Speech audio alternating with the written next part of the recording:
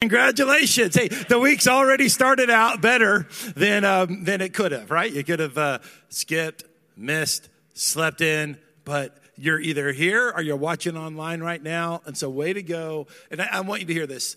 It means a lot that you're here. Like, I don't take for granted your presence here. I don't take for granted your participation online. Like, it means something, and God's going to speak to you today because he loves you. Okay, God speaks to you not because a minister does a good job or not. He speaks to you because he loves you. I've heard some bad sermons. I've got some good stuff out of it. And if you've heard me preach for many years, you've done the same. You've heard some bad sermons, and the Lord's brought good things out of it because he loves his people and his word is powerful. You saw that mention of the Hendersonville prayer breakfast. That's really cool that's starting again. We haven't done it in a few years, but you don't have to register because so many people tried to register. We broke the system. Hey, that's pretty cool, huh? So you might not get breakfast Thursday if you show up, but you'll get prayer, and that's kind of what it's about, right? I mean, biscuits and gravy is not going to save the nation, but prayer will. Can you say amen to that? I've never asked you to say amen before, but I did mentioning biscuits and gravy. I don't know what's up with that. Oh, I want to wish you a happy Easter. No, that's not a mistake. It's still Easter. We're in the middle of Easter-tide season, the season of Easter that starts on Easter Sunday, and we're just looking at Jesus and his resurrection and the power of that. We do that all year long, but this is a special season where we take a long look. All right, if you're a cultural Christian, you take a short look. Just take a glance on Easter morning and move on. But as called believers who are called to formation, we're called to the Lord forming us as a people and forming us as individuals to reflect Christ. We're called to take a long, deep look at the resurrection. And that's the season we're in today. So I wish you a happy Easter. The main text today will be in Acts 9, but I want to start with a quick scripture in John chapter 21, verse 1. It says, after this, Jesus revealed himself again to his disciples by the Sea of Tiberias. He revealed himself in this way. Now, you can go read John 21 another time. Here you'll find that he went fishing with his disciples. You'll find that he cooked them breakfast and ate with them. You'll find that he had a crucial conversation with Peter in which he really confronted Peter about Peter's call to feed sheep. I want you to see that from hearing this story, you can review it later in John 21. There's a variety of ways Jesus reveals himself because he reveals himself to different people in different manners, in different ways, in ways to connect with them. And today, I want you to see that Jesus is revealing himself to you. Jesus is revealing himself to you. And Paul is a great example of that because Paul is like us. He didn't see Jesus before the ascension, meaning before Jesus ascended into heaven. He saw Jesus after Jesus ascended into heaven. And it was at a place called the road to Damascus, and we'll talk about that momentarily. But I want you to see that the way Jesus revealed himself to Paul parallels your life and the way Jesus is revealing himself to you. So the title of this message is Your Road to Damascus. Your place of encounter, your place of revelation. Because when we read scripture, we sometimes believe that the saints were so distant and so different, but they were so much like us. They were like us. They had their struggles, they had their challenges, they had their opportunities. And today, Jesus is revealing himself to you. And I want you to believe that and see that so clearly. Now, the road to Damascus sounds like this really special place because it's kind of become a myth, not really a myth, but it's become this idea of spiritual encounter. But it simply was one of four major roads to get to Jerusalem, or from Jerusalem to other places in this case. And so it would be like us saying, Gallatin Road. The Lord encountered encountered Susie on Gallatin Road. The Lord encountered Bill on I-65. This is the type of description it initially was. I started thinking about different roads that I've enjoyed driving, and there just are some great roads. One of my favorite roads is the road from Phoenix to Flagstaff, Arizona. I've been on it like 3 or 4 times, and pretty recently I was on the road from Phoenix to Flagstaff and going through Sedona. Guys, it's one of the prettiest places you'll ever see. I mean, it's just awesome. So it is recommended. It is recommended by Aaron Allison. Put it on your list. Growing up, we used to drive from Dallas to San Antonio frequently. I grew up in Dallas, and my grandmother, she was in San Antonio, so we would go there all the time. I always loved I-35. I've heard today it's a maddening highway. It's like bumper to bumper on a Tuesday. But on I-35, like I knew that route. I knew that once we got to Waxahachie, we had left Dallas. I knew that in Hillsboro there were kolaches because that's where the Germans had been, and those things were really great. And then you got to God's favorite city, well, third favorite city, Austin, Texas, where the Texas Longhorns were, and you'd see the stadium, and you would see the Texas Capitol, which is, by the way, bigger than the Capitol in Washington, right? And then you're in the hill country, you're moving towards San Antonio. You have these markers along the way. In recent years, we've really enjoyed the drive to Chattanooga. We go to Chattanooga for a lot of different reasons, mostly because my daughter is finishing school in 2 weeks at Cleveland, so she's been there for 4 years. And what a drive, man. When I do the Mont Eagle deal, like I never get used to that. Like it is, being from Texas, Mont Eagle, I feel like I'm in Europe or something. I'm like, this is awesome. I'm just like excited. We're at Mont Eagle. Here we go. And then it feels so dangerous going down. Like my life's on the line. Help me, Lord. So it's just an exciting little a little bump in the road, I guess, a huge bump in the road. So we have all of these places, these roads that become familiar to us. And this familiar road for Paul is where Jesus encountered him. And he encountered him, and it was transformational. I want to give you 4 or 5 observations about this passage in Acts 9 today. But the first one is going to be unusual. It's going to be an unusual phrase, but it's going to really be something you remember. It was the phrase persecuting Jesus. I want to jump right into this because this jumps out to me in this passage, this phrase about Jesus being persecuted. Let's go to Acts chapter 9, starting with verse 1. Now Saul was still breathing threats and murder against the disciples of the Lord. And he went to the high priest and requested letters from him to the synagogues in Damascus, so that if he found any men or women who belonged to the way, he might bring them as prisoners to Jerusalem. As he traveled, he was nearing Damascus. A light from heaven suddenly flashed around him. Falling to the ground, he heard a voice saying to him, Saul, Saul, why are you persecuting me? Just in case you don't know, Saul is another name for Paul. He went by both Saul and Paul. Who are you, Lord? Paul said. Look at this. I am Jesus, the one you are persecuting, he replied. So we see some of this story in verse 1 of how Paul, and we'll just stick with Paul going forward, was overseeing the persecution of Christians, and he was endorsing that, and he was enabling that. And so we know this, that through the teachings of Jesus, what we do for others, whether good or bad, we're doing it unto the Lord. He said, what you've done for the least of them, you've done unto me, whether good or whether bad. And so this attention-grabbing encounter, Paul heard Jesus say, you're persecuting me. You're persecuting me. You're not just impacting the people I love. When you do that, you're impacting me too.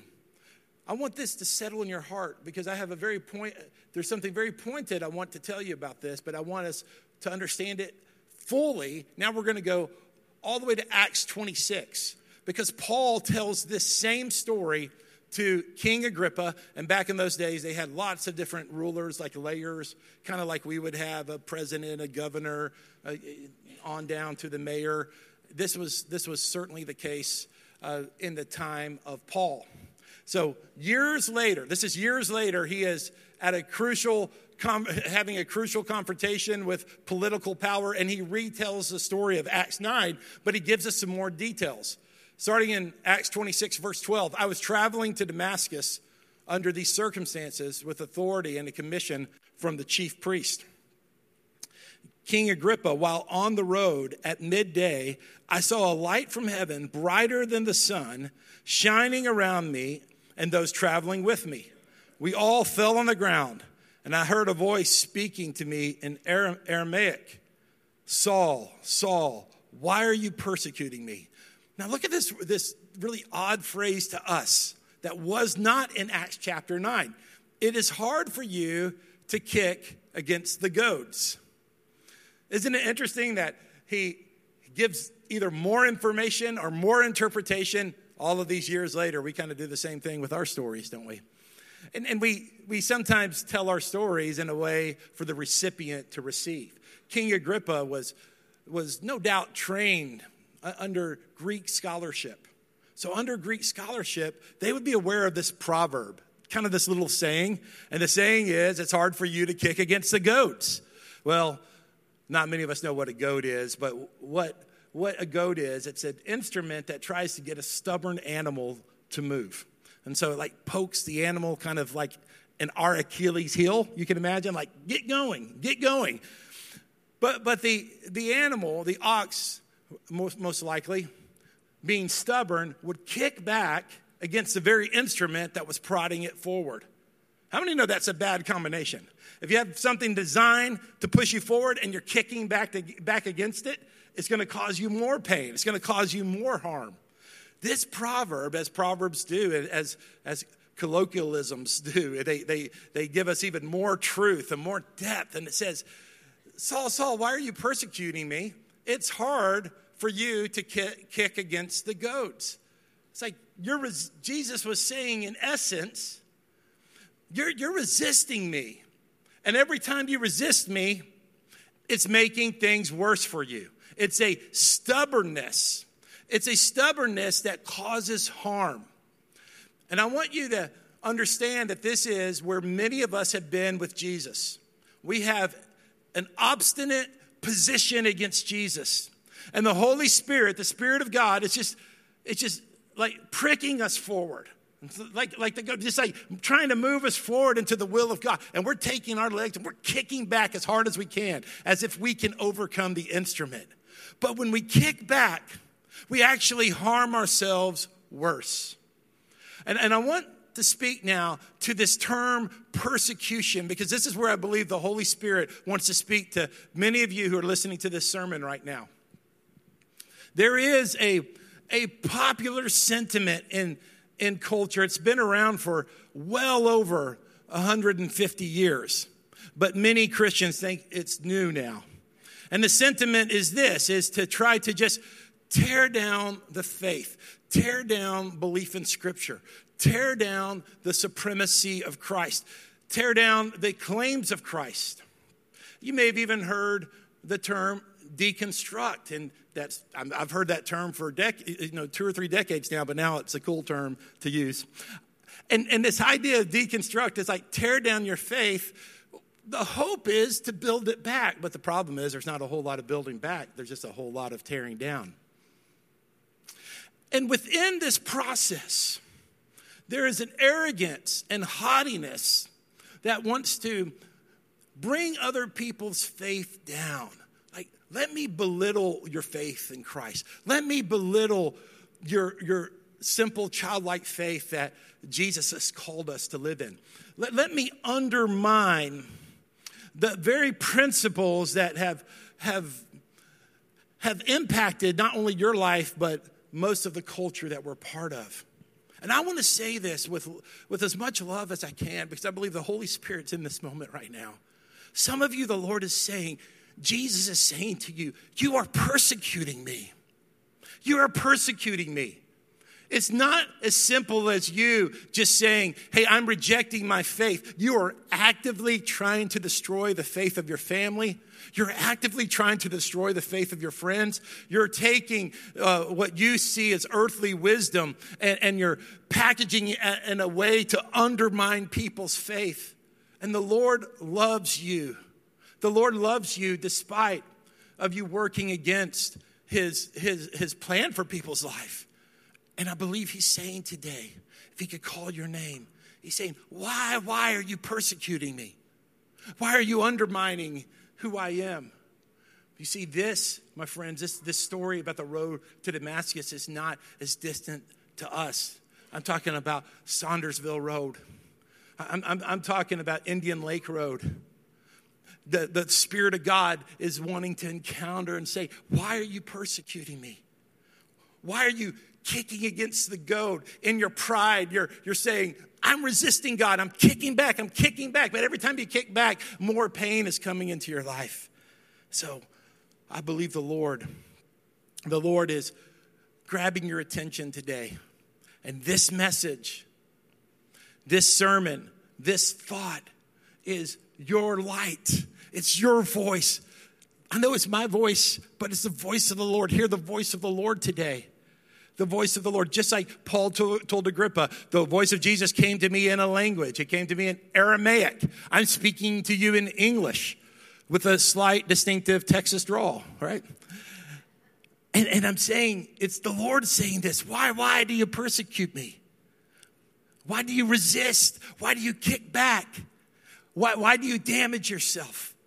So hear the word of the Lord today. Here's the second observation from this passage. Then, this is on the road to Damascus. He was overwhelmed by Jesus. Overwhelmed by Jesus. As he was traveling and was nearing Damascus, a light from heaven suddenly flashed around him. Falling to the ground, he heard a voice say, Saul, Saul, why are you persecuting me? Who are you, Lord? We've already read this portion, but I intentionally had us read it again. I am Jesus, the one you're persecuting, he replied. But get up and go into the city, and you will be told what you must do. The men who were traveling with them stood speechless, hearing the sound, but seeing no one. And Saul got up from the ground, and though his eyes were open, he could see nothing. So they took him by the hand, and they led him into Damascus. He was unable to see for 3 days, and did not eat or drink.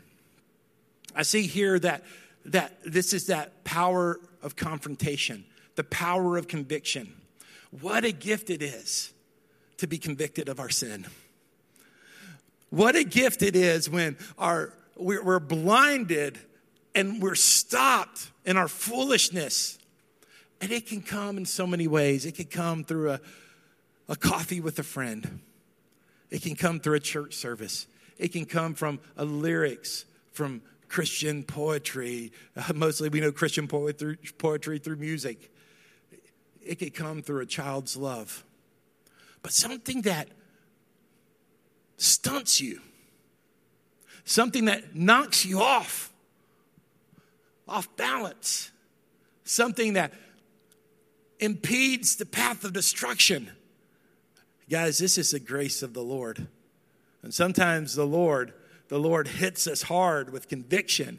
He hits us hard with this realization of our sin. He hits us hard with our foolishness and our pride. You know, our pride says, oh, I don't want that to happen. But it's his love that grabs us. An encounter with Jesus may stun you. It may jolt you. But Jesus impacts you. And Jesus transforms you. Hey, I'm here to remind you of something. Our Jesus isn't safe. He's transformational. And in that transformation, we get the security and safety that we need because his love is good. Here's the third observation, restored by Jesus. Jesus doesn't just knock us off our horse or donkey and let us just lay there in the mud blinded. He restores us Look at verse 17. And this whole portion in Acts 9, we're skipping over the story of Ananias, which is another sermon. It's another, there's so many great things in that part of Acts 9. But going down to verse 17, Ananias, who was a believer that God had called to minister to Paul, went and entered the house. And he placed his hands on him and said, "Brother Saul," which is a powerful statement, by the way. That's not just, we got used to just saying, "Hey, Brother Tom and Brother Bill." No, this is like an affectionate term. Brother Saul, like you're in the family. You're one of us, even though you've been killing us, an appropriate word. But now, Brother Saul, the Lord Jesus. Could you imagine the church welcoming Vladimir Putin or welcoming Kim Jong-un and saying, "Because of Jesus, you're forgiven. You're a brother"?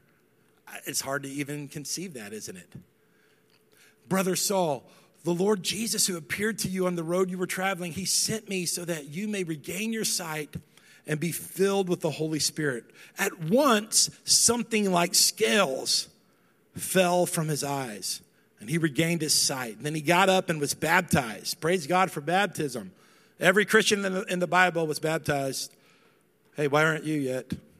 Just saying. Just saying, find me a Christian who wasn't baptized in the Bible. May 22nd. There was a thief on the cross, but that was a special circumstance.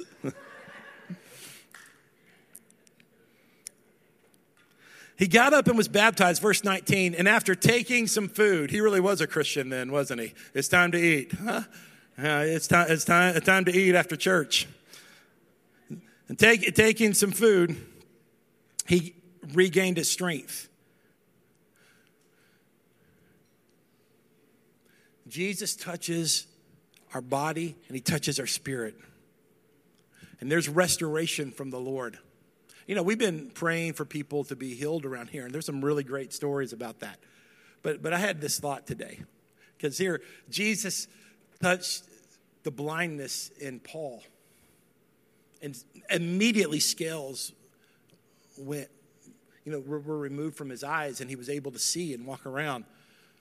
But what if Paul would have said, "Oh, thanks for the healing. I'm going to go back persecuting the church"? Which was more important? Jesus heals the body and spirit, but I want to say this. What good is it if Jesus heals your body if you don't let him heal your spirit? So we can become so fixated on healing physically, and it's a very earthly perspective, that we don't allow the Lord to heal us emotionally and spiritually. And heal us from the most important, most damaging attack. It's sin. Sin's the most damaging attack. So Paul was converted. I'm emphasizing here not his healing, though I remind you Jesus cares about your physical being. But I remind you of the spiritual healing.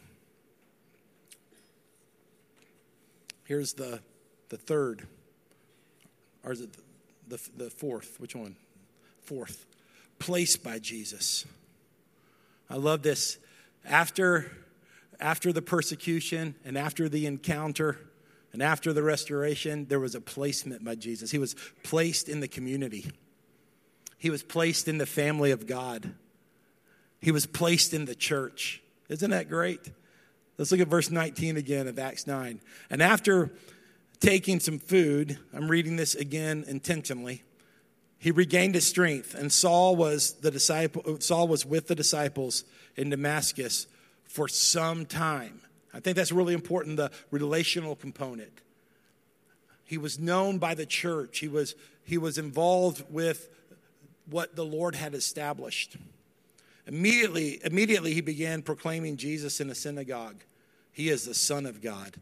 And all who heard him were astounded and said, "Isn't this the man in Jerusalem who was causing havoc for those who called on this name and came here for the purpose of taking them as prisoners to the chief priest?"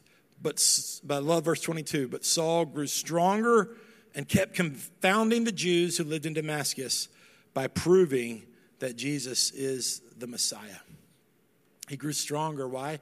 There are many reasons, but one of these reasons that are obvious, he was in the community, he was in the family, he was in the church, he was in relationship, he was in people. Isn't it great that Jesus took somebody who was persecuting the church, convicted them, encountered them, restored them, and placed them in the community? Now, I don't know about you guys, but I can see myself in that.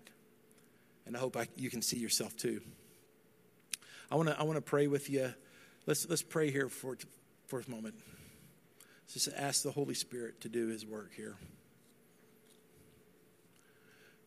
I feel like I know this in my heart, my spirit, that some of you are persecuting Jesus instead of submitting to him. Why? Why are you persecuting me? Why are you trying to undermine the work of Jesus instead of submitting to his supremacy and his revelation? And I want you to hear this. The Lord loves you. The Lord loves you so much. And you're not far from the kingdom of God.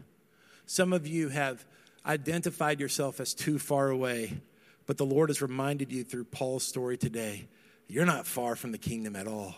In fact, God is preparing your community, and God is preparing someone like Ananias. We didn't talk about Ananias, but simultaneously, while you are being encountered by this word from the Lord, somebody is being prepared to be your advocate. Someone's being prepared to be your brother and your sister. Someone's being prepared to lay hands on you so that you would be healed. The scales are coming off in Jesus' name. The scales are coming off your eyes in Jesus' name. The blindness is coming off in Jesus' name. I just speak that truth over you. I pray in Jesus' name that you begin to see what you haven't seen in recent years. I pray in Jesus' name that you begin to see what others haven't seen. Some of you have siblings that just, Jesus has come easy for them. And they've always just had this great affection for Jesus. They've had this great ability to connect with Jesus, and it's been a struggle for you. It's been hard for you. It's been difficult for you. You've had questions. The Lord loves your questions. He's given you those questions not because there's something wrong with you, but because you're a deep thinker.